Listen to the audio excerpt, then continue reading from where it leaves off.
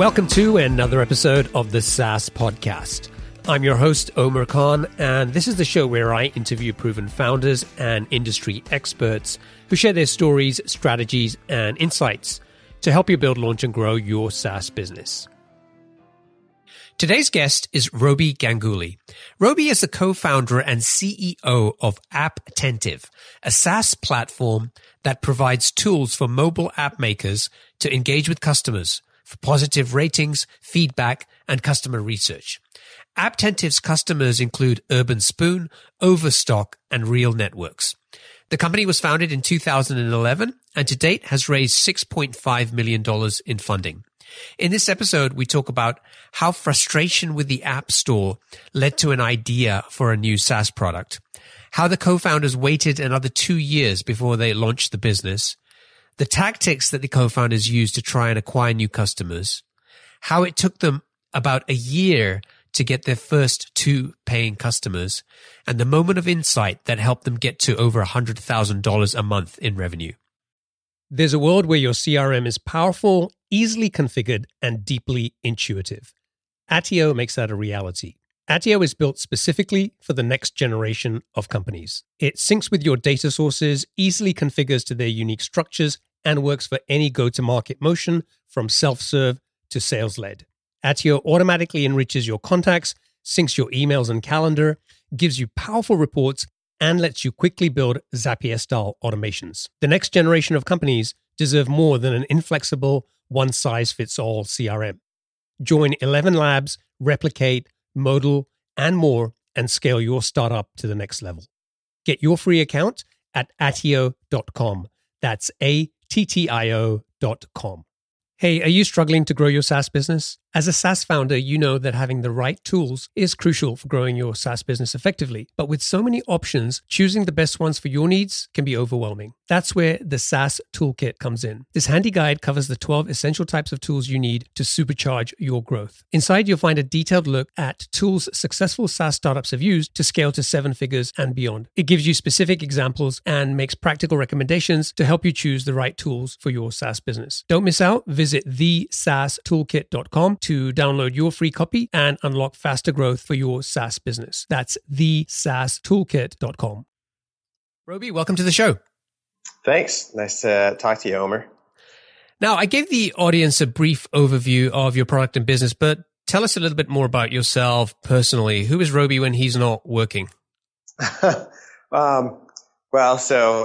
think I'm a Seattleite at heart. I grew up in Redmond, Washington, and despite leaving for a number of years to go to school in California and then to work in San Francisco, I've always been a Seattle homer, cheering for the hometown teams and really love it here. So I moved back in 2008, and I love to run along the waterfront in Seattle. I love to have friends over and cook and grill and barbecue, especially during wonderful summers. And I like to read and try to educate myself on a regular basis. Now, you've, from what I understand, you've lived in Redmond for a long time, like way before even the Microsoft days, right? Yeah. So my parents moved from Portland to Redmond in 1981. And back when I was a kid, the company that was famous in Redmond was Nintendo. And especially as a kid, Nintendo was awesome. I used to actually test games for them. But it wasn't until like the 90s that Microsoft really became a thing. So Redmond, not many people know this, but it used to be a small farm town. We used to get milk delivered in glass bottles, and it was a lot different than it is today. Wow. Yeah, I mean, I arrived in the Seattle area, I guess the first time was probably about 2000. And I think even then when you arrived at, Seattle-Tacoma International Airport, it always seemed like this was an airport and a city that never expected anybody else to turn up. Yeah, and it's kind of like, it's evolved over the last 10 years, but it was really strange in those days. I mean, we had so few people coming to visit that we had to actually build our own airplane company, Boeing, so that we could fly them in, Cool. Now, we like to kick things off with a success quote to better understand what drives and motivates our guests. What is one of your favorite quotes? Well, so as an entrepreneur trying to work on an idea that in many ways is brand new and revolutionary and changing behaviors, I think a lot about long-term thinking and how to make change and movement. And so one of my favorites along those lines is by a German philosopher, Arthur Schopenhauer, and his quote goes like this: "All truth passes through three stages. First, it is ridiculed. Second, it is violently opposed. Third, it is accepted as being self-evident." And, I think about that a lot in terms of the battles we have to change behavior and the things that get said along the way and what signposts we have in terms of, are we really making a difference, and will this eventually become obvious to everybody when it seems obvious to us as a small team? So do you think that applies both in terms of, entrepreneurs when they have ideas and people tell them that maybe it's a stupid idea, or, working with customers and convincing them that they this is the future, I guess? Yeah. Is it a combination of those? I think it is very much a combination of those. And entrepreneurship is a big battle of persistence and stubbornness, I think, on the part of the early founding team in many different ways, but particularly in places where you're inventing, where you're creating something brand new, or you're creating a way of doing something that is different. A lot of people will eventually, if you're right, they will eventually accept it and say, oh, of course it should have worked that way. But the early days, most of the time, people are saying, no, here's all the reasons why no. I think that's one of the tough things about really founding and starting any venture on your own, is how many people will basically tell you, no, that's crazy. Right. Now, let's start by giving the listeners a better understanding of Apptentive. Can you talk a little bit about who are your target customers and what's the pain point that you're trying to solve here? Yeah.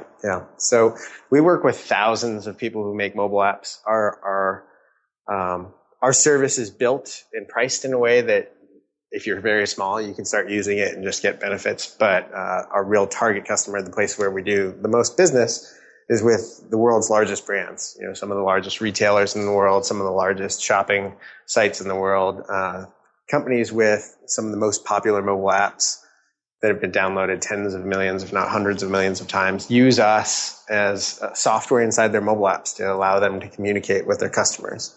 And what that means is that if you're using a mobile app and you're frustrated, if something's confusing, if a transaction goes awry, when that app is using Apptentive, there are really easy ways for you as the consumer to reach out and tell them, to ask them questions, to let them know something might be awry or you're confused. But very importantly, from the company side, our tools make it very easy for them to start a conversation and to reach out to you and try and figure out, even before you get frustrated, how they can help you and serve you better. And we think about that as analogous to the real world, where you might go to a store like Nordstrom. Nordstrom's a famous Seattle company, and they're well known for their service in the store, and they treat you really well, and they just make you feel special as a customer. And we think that that's a phenomenal way to do business. But inside of mobile apps, more often than not, it doesn't feel that way. So we help companies do that. We help them deliver that Nordstrom-like experience in their mobile apps to millions of people at a time. Yeah, I guess the typical experience with a lot of apps is you get frustrated. There's no way to kind of contact anybody or give any feedback. Maybe you can go back. Let's say if you're, using an iPhone, maybe you can go back to iTunes and figure out where the developer's website is. Right. Some people like to leave, kind of, a crappy complaint as a feedback or a review of the product, which isn't helpful for anybody either. Yeah. And that's one of the big premises of our service, is that ratings and reviews in the app stores, all of them, kind of stink. They're not a great communication vehicle for the customer, and they're not a great communication vehicle for the company. And being able to use your app to actually solve that problem makes more sense for both sides. It's just easier. It's more convenient. You get problem solved as opposed to just ranting. So let's talk about the early days, because you guys have been in business for, I guess, 4 years or... That's right. Yeah, a little over 4. How did you come up with the idea for this product? Yeah. So I think many ideas are the confluence of experiences and different jobs and roles people have had. And like that, our founding team, the 4 of us, saw a lot of different stuff over the past 15 years. We worked at companies like Apple, Yahoo, Microsoft, Gray Stripe, WebEx. We've seen a lot of different software being built. We've seen a lot of mobile software being built. And And so we all had various experiences on what advertising and marketing and mobile and consumer engagement looked like. And what really spurred the idea after we'd gone through many of those experiences is that in 2008, when I moved back to Seattle, I drove up with one of our co-founders, Andrew Wooster. He and I drove up from San Francisco to Seattle in my U-Haul, and we both left our companies about 9 months prior. I left Yahoo, he left Apple. And when we were driving up, all we talked about was really the App Store. And this is December of 2008. The App Store is about 6 months old. Andrew left Apple just to build iPhone apps. So at this point in time, he's been in market in the App Store for about 6 months, and he was doing pretty well. He was selling 12 different apps to the tune of $400 or $500 a day in revenue, which was really pretty impressive 6 months in. And as we were talking about it, it became really clear that a few things were really true. So the first was he didn't know who his customers were. He had no idea who was buying his apps. He was just getting reports from Apple. The second thing is that if somebody bought one of his apps, it was likely that they would be interested in some of his other apps. There was enough similarity between them that made sense. But because he had no idea who his customers were, he didn't have any opportunity to try and talk to them and communicate that they might want his other apps. And the third was that in the App Store, he was starting to get negative feedback, and he couldn't really do much to diagnose it. Many times he would see something and people would say, "Hey, it doesn't work." It doesn't work is not a helpful comment, right? All it is it's a sign that something is frustrating for an end consumer, but it doesn't give details about where it doesn't work and why and what situations. So as an engineer, as somebody who's building the product, he didn't have any good ways to go find out more, and he really wanted to. So he and others like him were struggling to try and get in touch with consumers. And so we drove from San Francisco to Seattle, and we talked about this of the 16-hour drive, we probably talked about it for 13 hours, talking about all of the different ways that this seemed challenging and frustrating for a developer, and all of the ways in which, since he had worked at Apple, he knew Apple wasn't going to be interested in solving this problem. And we talked about the fact that the Android App Store was clearly going to create similar issues. So that's where the gem of the idea really started to take hold. And then 2 days later, when we were in Seattle, we met with our CTO, our now CTO, but then he was just, another college friend of ours, and talked to him, Mike. And Mike was at Microsoft and Windows Mobile working on, Windows mobile devices. So he had a perspective on mobile as well. And it just was obvious to all three of us at that point in time. So that's where the idea came from. But that was back in, you said December 2008. Yeah, that's right. Yep. And you guys launched in 2011. Yep. So what happened in between? Well, I think many of my friends who have started companies have said there are similar fits and starts, and there are similar conversations that happened before the real founding. And what happened was, when we were driving up, I was driving up to Seattle to come work on another idea with some other friends. And Andrew was very happy working on his iOS apps, and Mike was very happy in Windows Mobile at Microsoft. So we talked about it, and we said, hey, this is pretty good. And we started emailing and kind of brainstorming ideas in fits and starts, nights and weekends, but we didn't really make progress. And so the idea just kept sitting there, I think, for all three of us. And from time to time, we would chat about it. And Mike and I, because we were in Seattle together, would actually get together from time to time and work on trying to build iPhone apps and just learning the framework and the process on our own. In fact, we during that time probably made one of the worst iPhone games ever, called Word Passer. It was like similar to a catchphrase for the iPhone, and it was just terrible, but it was a test case for us. Is it still in the App Store? I think we took it down because we weren't making the $99 a year to pay for it to keep it up, right? So it didn't make any sense. It was always amazing to us when people bought it, because we also premium priced it. And people were paying $3 or $4 for this app that we thought could really be a lot better. But 2 years later, in December of 2010, I was in San Francisco. I was having a cup of coffee at Fisherman's Wharf, or actually the ferry building, with Andrew. And we were both chatting about what the last 2 years had held for us. And we were doing some consulting work, both of us in different areas. And I said, that idea we've been batting around, this sort of mobile communications platform for apps first, don't you think we should be building that? Isn't that what we really should be doing? We should give it a shot. And he said, yeah, you're right. We should. I'm just going to fly up to Seattle. I'm going to stay with you. Let's build an MVP, the three of us. And it was as simple as that final conversation to be a catalyst. And then we booked March of 2011. He flew up and came into town on March 9th. I still remember picking him up at the airport. And March 10th, we sat down on my couch, Mike, Andrew, and I, and talked about what we needed to do in the next 30 days while we had Andrew in town, sleeping on my couch. And we mapped out what we were going to do and what we were going to build. And 30 days later, we had an end-to-end prototype that worked. And it was actually working software. And so that's what it took to transition over a course of like a bit over 2 years from an idea to really starting to make something. What do you think happened that convinced you guys to get together and spend the next 30 days building this MVP when there hadn't been that sense of urgency for the last 2 years? What changed? I think it was two things. So I think one was it was becoming obvious year over year that mobile apps were growing at a pace that was unprecedented. I mean, in 2008, when the App Store came out, it might be hard to remember now, but when that App Store came out, there were less than, I believe, 10 million iPhones in circulation. So people were not thinking, oh my God, this is huge. Everybody's going to have one of these and we can make software for hundreds of millions of people. But 2 years later, they'd sold probably 50, 70, 100 million iPhones.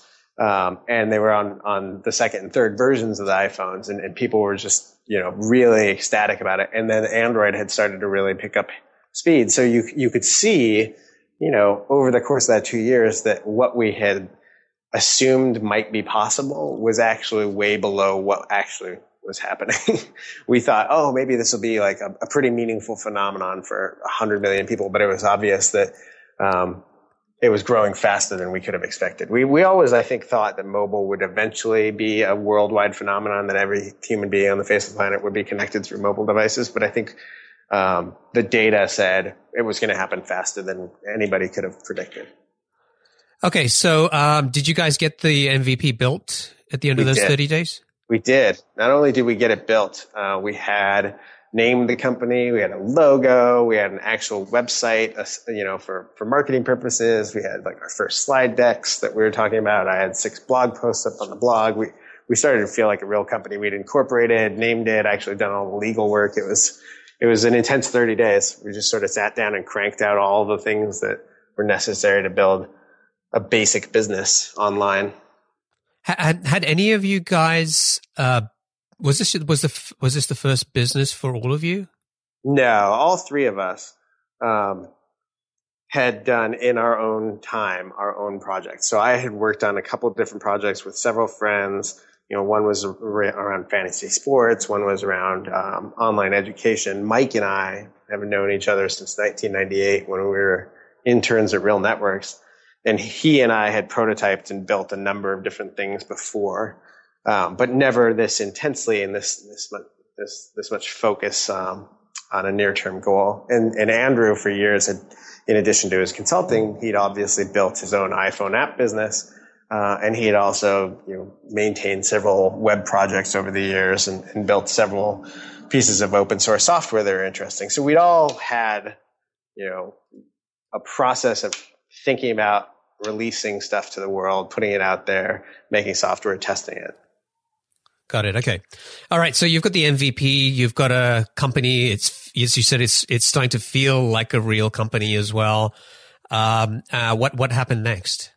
So put Andrew back on a plane. He went back to San Francisco, and we had polish to do. We had bugs to fix. We had use cases we hadn't thought of that became obvious that we should be building for. So we continued to make progress, and so. This is about April of 2011, and we were looking forward a month and a half, and Apple's Worldwide Developer Conference was coming up. So we made that like a stake in the ground to go out and really start to get true customer feedback and put it in front of people. And we made kind of a little dummy test app that we could put Apptentive into, and then we put Apptentive into one of Andrew's early iPhone apps. And so in June of 2011, I flew down to San Francisco, stayed at a friend's place for the week, and then basically went to all of the activities around the Worldwide Developer Conference. I didn't actually go to the conference. It was $1,600. We were not going to spend money for me to go into the conference, but instead I went to the events, the happy hours, and just shook hands with anybody I could and asked them if they were working on an app. And if they were working on an app, I asked them what it was and how they talked to their customers. And I just did customer development basically over the course of 6 or 7 days, meeting as many people as possible, creating coffee meetings, handing out my business card. And by the end of that, I think it was 20 or 22 pages of notes in Word docs about all the people I'd met and the things they'd said about what I'd shown them and the use cases and what might be interesting, what might not, and what's confusing. And I think that in combination with something else that happened that week, which is I spent time with Sky, who is our fourth co-founder. He was a friend of Andrew's and now is a friend of all of ours. But that week, he and I were talking about what we were doing, and he said, well, I can work on the Android side of this. Do you want Android support? You've got iOS. Do you want Android? And we said, absolutely. That's very important. And so he was excited about what we were doing. So he started to join us that week as well. So it felt like we came out of WWDC in 2011 with momentum, with customer development, with traction. And we really haven't stopped since then. So the feedback that you got when you went out and talked to folks, what were some of the sort of the high level insights you got from that? Did it kind of, was it as easy as, wow, this is just validating everything that we're doing? Or was there some feedback that you got which told you guys that, maybe you were moving in the right direction, but not quite? Oh, yeah, absolutely. I mean, ideal would have been to show them the demo and talk about what we're doing and have them say, here's my card. You need to contact me. I will pay you to do this. That was not what happened. There were a lot of people who said things like, I freaking hate the App Store. I hate ratings and reviews. It's so frustrating. There are a bunch of people who said, oh my gosh, I really should think about this. How long does it take to integrate? How big is it? Because at the time, again, this is going way back. At the time, the over-the-air limit for downloading apps onto the iPhone was, I think it was 25 megabytes. So everybody's very concerned about adding extra code to their apps. There are a number of SDK providers out there that had already started to take hold that were in some ways polluting the landscape because they'd done bad things or they'd caused crashes and people were starting to get wary. So we got a lot of questions around, hey, how would this work? What size is it? How much time does it take to integrate? What do I need to do? How do I manage the volume? But what we really heard over and over again was there's got to be a better way than what we're doing today. It's really frustrating dealing with ratings and reviews in the App Store. And fundamentally, I do see what you're saying. I think we probably should listen to and talk to our customers more. And so that was enough for us to say, okay, well, we've got a bunch of people to keep conversations going with and to try and push on. And there's enough of an interest here that we think we can continue to learn and iterate around what we need to build. Because the first version we had was essentially a feedback form that if you hit give feedback or contact us or some button in your app that brought up AppTenna, a feedback form would show up and you could attach a screenshot and you could give your email address and you could send a note. And then all of the conversation went into an inbox that we managed for the customer and then that triggered emails back and forth. And so that version was super, super simple. It wasn't everything that customers wanted. Customers wanted to respond back in the app. They want to be able to send messages back in the app. They wanted to be able to start conversations, not just wait until customers reached out to them. So we got a lot of feedback about the things that people thought would be really awesome and exciting. So we started to develop a roadmap. So, I mean, presumably you guys had a vision which was much bigger than the initial product that you built. And I guess there's always a tendency for, many of us to try and perfect the product before we go out and show it to people and get some feedback. What advice would you have for other entrepreneurs maybe who are struggling with that right now, who maybe have something, but, they just don't feel it's kind of as far along as they want it to be before they show it to people? Yeah, I mean, this is pretty common. And in some places we've done this ourselves. I think there are two things that I would say to anybody facing that challenge or thinking about that. So the number one regret we probably have as a business is that we didn't start earlier when we started talking about it in 2008, that we had this idea and we should have probably just started making progress and figured it out along the way, because we'd be so much further along in terms of what we learned and who we talked to. And time is really important. So, anytime you can get stuff done and moving along, that's great. And the really important part about that is that it's in people's hands so they can react to it. And I think a lot of people use the excuse, well, it's not ready for people to see, in order to not have to face the music, right? Not have to actually put it in front of somebody and have them tear your baby apart. And so it's just one more feature, just one more capability, just this, just that. But I think what they're really doing is kind of hiding behind that in order to not hear what's going on. And the most important thing that can happen for any business is to hear from potential customers and to hear from your actual customers to figure out what's good and what's bad and how you can get better. And if you're waiting and you think that that one more feature is going to really get you the difference between somebody using it and somebody not, more often than not, you're wrong. You probably don't even actually know what the customers are going to care about the most. Yeah, I think that's great advice. Okay, let's talk about how you went about acquiring customers. So you've got this great feedback now. Maybe that's helping you to go back and refine the product a little bit. What were some of the tactical things that you guys did to start getting customers, and how long did it take you to get your first paying customer? Right. So the belief ever since the early days of the company, in that first month when I was sitting down and writing our blog post and we were creating the name and all that stuff, the belief was what we were talking about was something new. It was the idea that companies could use software to be more communicative and that they could actually be proactive about it, and that would be really powerful and empowering. And it was a new idea. And because we believed that it was something that was going to lead to change, we also believe that we could be a leader of that change. So we've always taken the approach that we will share our thoughts and content and try to educate people and be a thought leader. And so our blog was a big area of emphasis, continues to be, where we put out a really, really high quality product on a regular basis. We try to have great writing.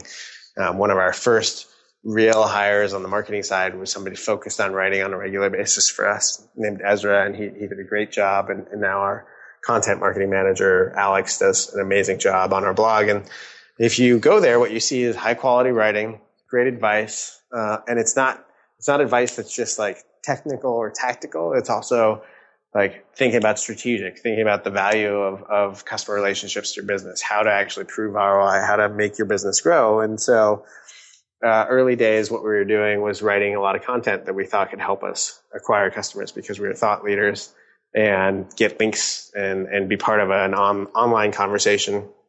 And that's a long, slow process you have to invest in. So it didn't show results immediately, but from time to time we would pop up, we would show in Hacker News, or somebody would share us in an influential forum, and then more people would find us. And then we did buy some AdWords. We tested some of the different paid channels, but we ultimately, early days, weren't successful with that. More often than not, it was elbow grease and time to just go to events, to shake hands and meet as many mobile developers as we could. So we went to Seattle events on a regular basis. We actually started hosting informal appy hours in 2011 in Seattle, and when I was in San Francisco and other places, where we just buy developers and people in the mobile space beers in exchange for picking their brains.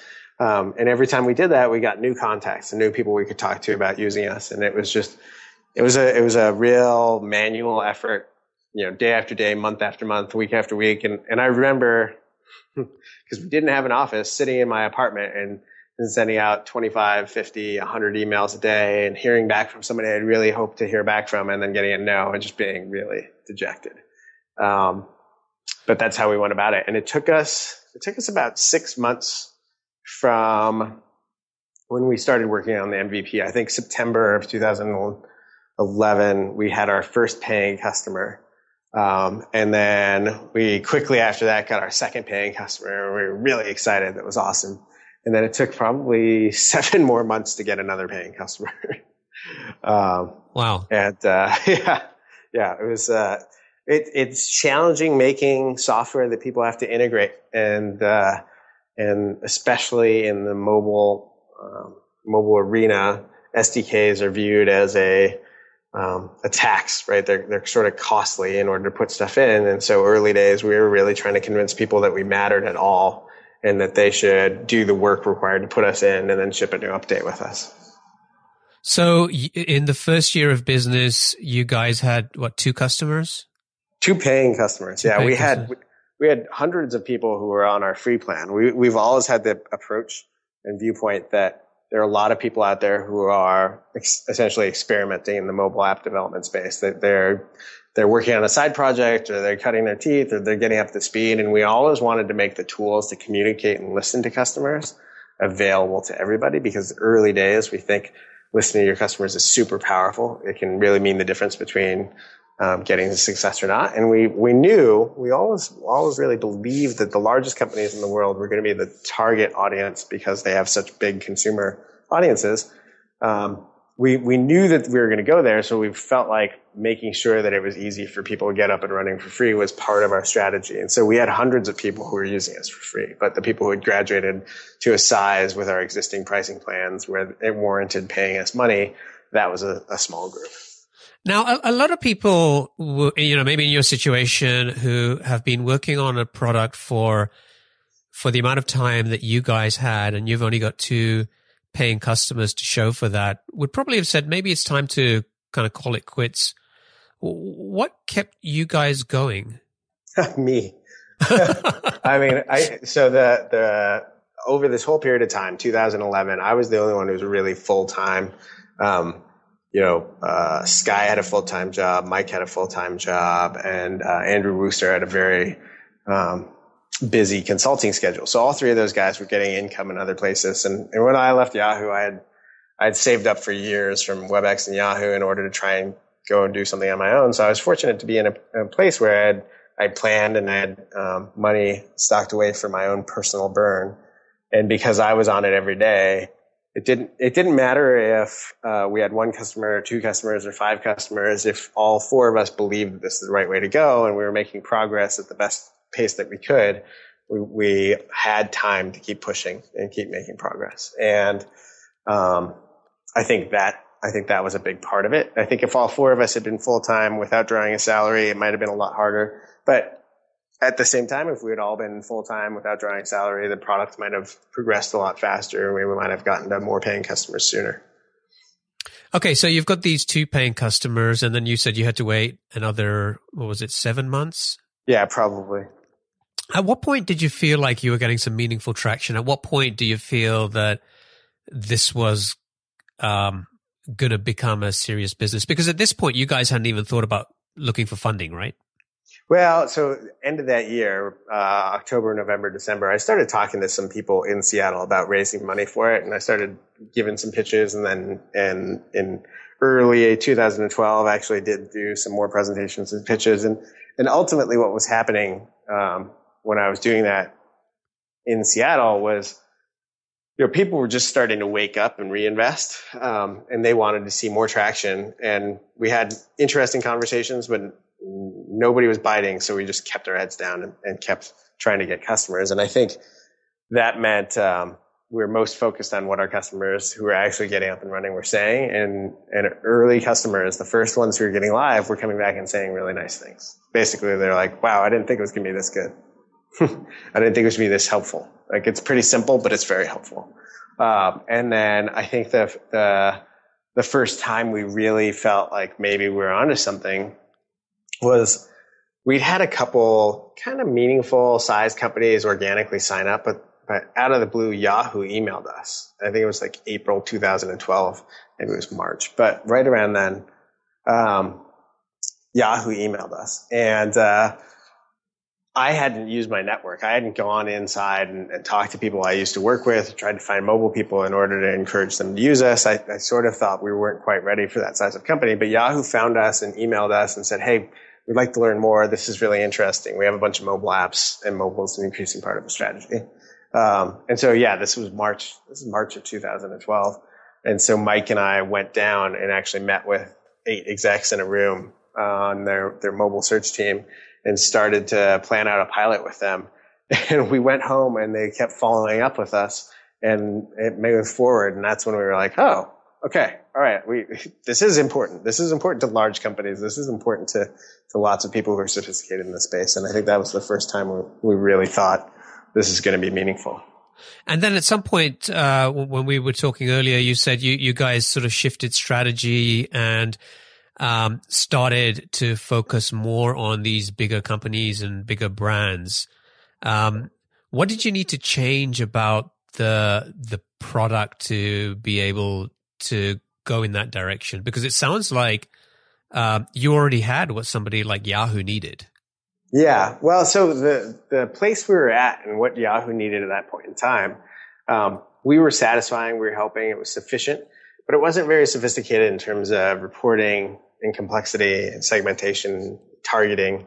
And there were a lot of wish lists coming from companies like Yahoo and other ones. And so, when they came in the door, we, quite frankly, were not ready to price for them. We hadn't thought about we thought about it, but we hadn't put it on our website and we hadn't really put proposals in front of people. So we had to really think about our pricing and try to change that in order to move upstream and get to a place where it made more sense for companies of their size. And then we had to really think about some of the capabilities around targeting and personalization and reporting that would help larger companies talk about ROI internally and justify spending not hundreds of dollars a month with us, but thousands or tens of thousands of dollars a month. And that really started to take hold at the end of 2012. We went through the Techstars Accelerator.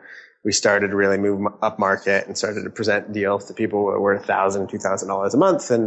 And over the course of that year, we were starting to really make the transition and the investment into building out a more capable product that was going to be robust, especially for the enterprise. And joining Techstars meant that we transitioned from 3 nights and weekends, people and me, to all 4 of us being able to really be on it every day. And all of that together allowed us to, by the end of the year, get to a place where we were actually ready to sell to the enterprise in a more meaningful way. Got it. Okay, so let's talk about the business today. What sort of revenue are you guys doing? We don't disclose that. We've definitely passed like the first meaningful milestone in the SaaS industry, which is over that $100K a month in MRR. But that's all we really talk about. I think the thing that's useful and interesting to know about our revenue, if you know the SaaS business at all, the customer retention rate for our services in the enterprise are really high. In fact, we experience what is referred to as negative churn. That is, our customers upsell at a rate greater than they cancel or downsell, meaning that we make more money from our existing customers on the enterprise side. Yeah. Wow. That's pretty impressive. It's good to be at a place where the entire ecosystem is growing. Mobile audiences are growing really fast. So we definitely benefit from that. And how big is the company now? How many employees do you have? About 28. 28. Wow. So just looking back at this journey that you've taken from back in December 2008, where you guys started to talk about the frustrations with the App Store and to where you are today, what do you wish you had known back then about building this business that maybe would have sort of helped you tackle this a little differently? Yeah. I think, so I touched on one. I wish that we had started earlier. I just wish we had realized, much more early on that making progress every day against this was going to be a smart move and it was going to be helpful, and starting earlier would have been big. But, this transition to enterprise has definitely taught us a lot about how to approach and market to the enterprise. And over time, we've gotten more sophisticated at it. But I think we underestimated the value of just standing up and saying, we're an enterprise company. We help companies of all sizes, but the place we're awesome is getting a large brand, a very, very, maybe a Fortune 100 retailer on board, teaching them how to use our tools and communicate with their customers and driving business value internally. I think we maybe shied away from that for too long. Okay, Robi, it's now time for our lightning round. I'm going to ask you a series of questions and I'd like you to answer them as quickly as you can. Are you ready? Yeah. What's the best piece of business advice that you ever received? Every day, get up and work on the most important thing that you can get done that day. What book would you recommend to our audience and why? There's a great but little known book about the early days of Apple by Michael Moritz, who is a very famous venture capitalist at Sequoia Capital now. It's called Return to the Little Kingdom, Steve Jobs and the Creation of Apple, and it's from the early 80s, and it's exceptionally enlightening. What's one attribute or characteristic in your mind of a successful entrepreneur? A healthy mix of incredible stubbornness mixed with the ability to listen and ask really great questions and change their thinking. What's your favorite personal productivity tool or habit? List making. If you had to start over tomorrow, what type of business or problem would you want to go and tackle? So we live here in Washington State, you and I think it would be really interesting just because there's so much green space, literally, to learn more about the legal marijuana recreational industry. I just think that this is actually, it's a brand new industry. It'd be fun to learn about it and see what's going on. Yeah, I mean, we're totally legal now, right? Yeah, it would be fascinating. What's an interesting or fun fact about you that most people don't know? I was a second-degree black belt in Taekwondo. Well, not was. I am a second-degree black belt in Taekwondo, and I competed nationally for a very long time. Wow. And finally, what is one of your most important passions outside of your work? Spending really quality time with my deep friends. I think it's very easy to work, and think that that's the most important thing. But this life is about people and the people who matter to you, and trying to make sure that I have lots of time for that is very important to me. Great answers. Robi, I want to thank you for joining me today and sharing your experiences and insights with our audience. And thank you for letting us get to know you a little better personally as well. My pleasure. If folks want to find out more about Apptentive, they can go to apptentive.com. If they want to get in touch with you, what's the best way for them to do that? The best way is on Twitter. I am at rganguly. That's RGANGULY. That's definitely a great way to get to me. Awesome. Robi, thanks again, and I wish you continued success. Thanks so much, Omer. Take care. Cheers. There's a world where your CRM is powerful, easily configured, and deeply intuitive. Attio makes that a reality.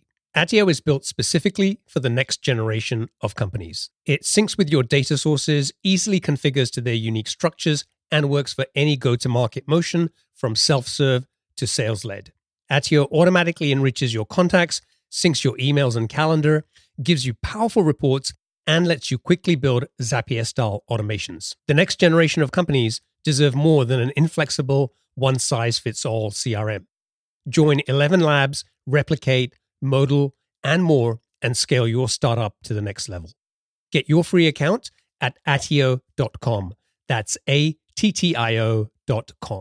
Attention SaaS founders, are you determined to scale your B2B business to that coveted $1 million ARR milestone? I've got something that can help you get there faster. Introducing the SaaS Club newsletter, your weekly companion on the journey to SaaS success. Packed with proven strategies, practical insights, and exclusive interviews with B2B SaaS founders who've been where you are, this newsletter is your ticket to accelerated growth. Each week, in just 5 minutes, you'll gain access to a treasure trove of growth tactics, lessons learned, and insider tips to help you navigate the challenges of the early stages and scale your business to 7 figures and beyond. So why wait? Become part of a 4,000 plus strong community of SaaS founders and entrepreneurs who are already harnessing these insights to drive their growth. Visit saasclub.io/newsletter and subscribe to the SaaS Club newsletter today. Gain the support and expertise you need to keep forging ahead on your SaaS journey.